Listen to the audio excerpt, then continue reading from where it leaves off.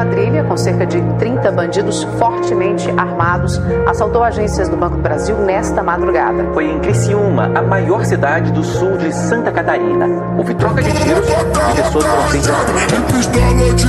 Vou lançar essa daqui, que essa daqui é de bandido. Vou lançar essa daqui, que essa daqui é de bandido. Vou lançar essa daqui, que essa daqui, caralho.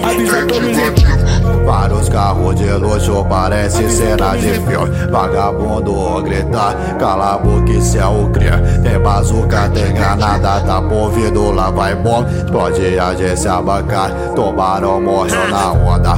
Fura lata na mão, deixa Vitor pesadão, caralho. Olha o meu cordão, combinou com a beca da John John, que isso? Tô de lança na mão, já puxei, tô embrasadão.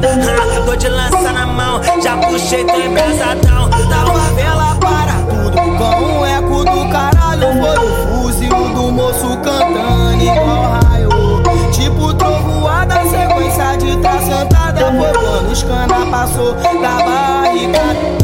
Munição que tem com força, arma de grosso calibre.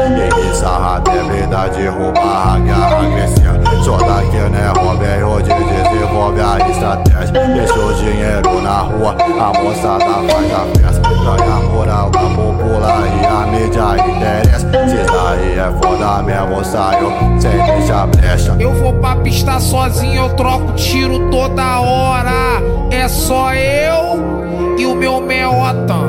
É só eu e o meu meota. Com a mochila nas costas, a Glock na cintura. Eu troco tiro toda hora. Preparado e consciente, preparado e consciente.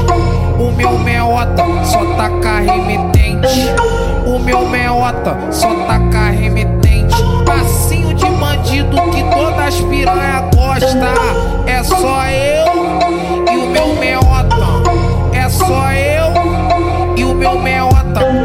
É só eu e o meu meota. Aí, não é brinquedo não, hein?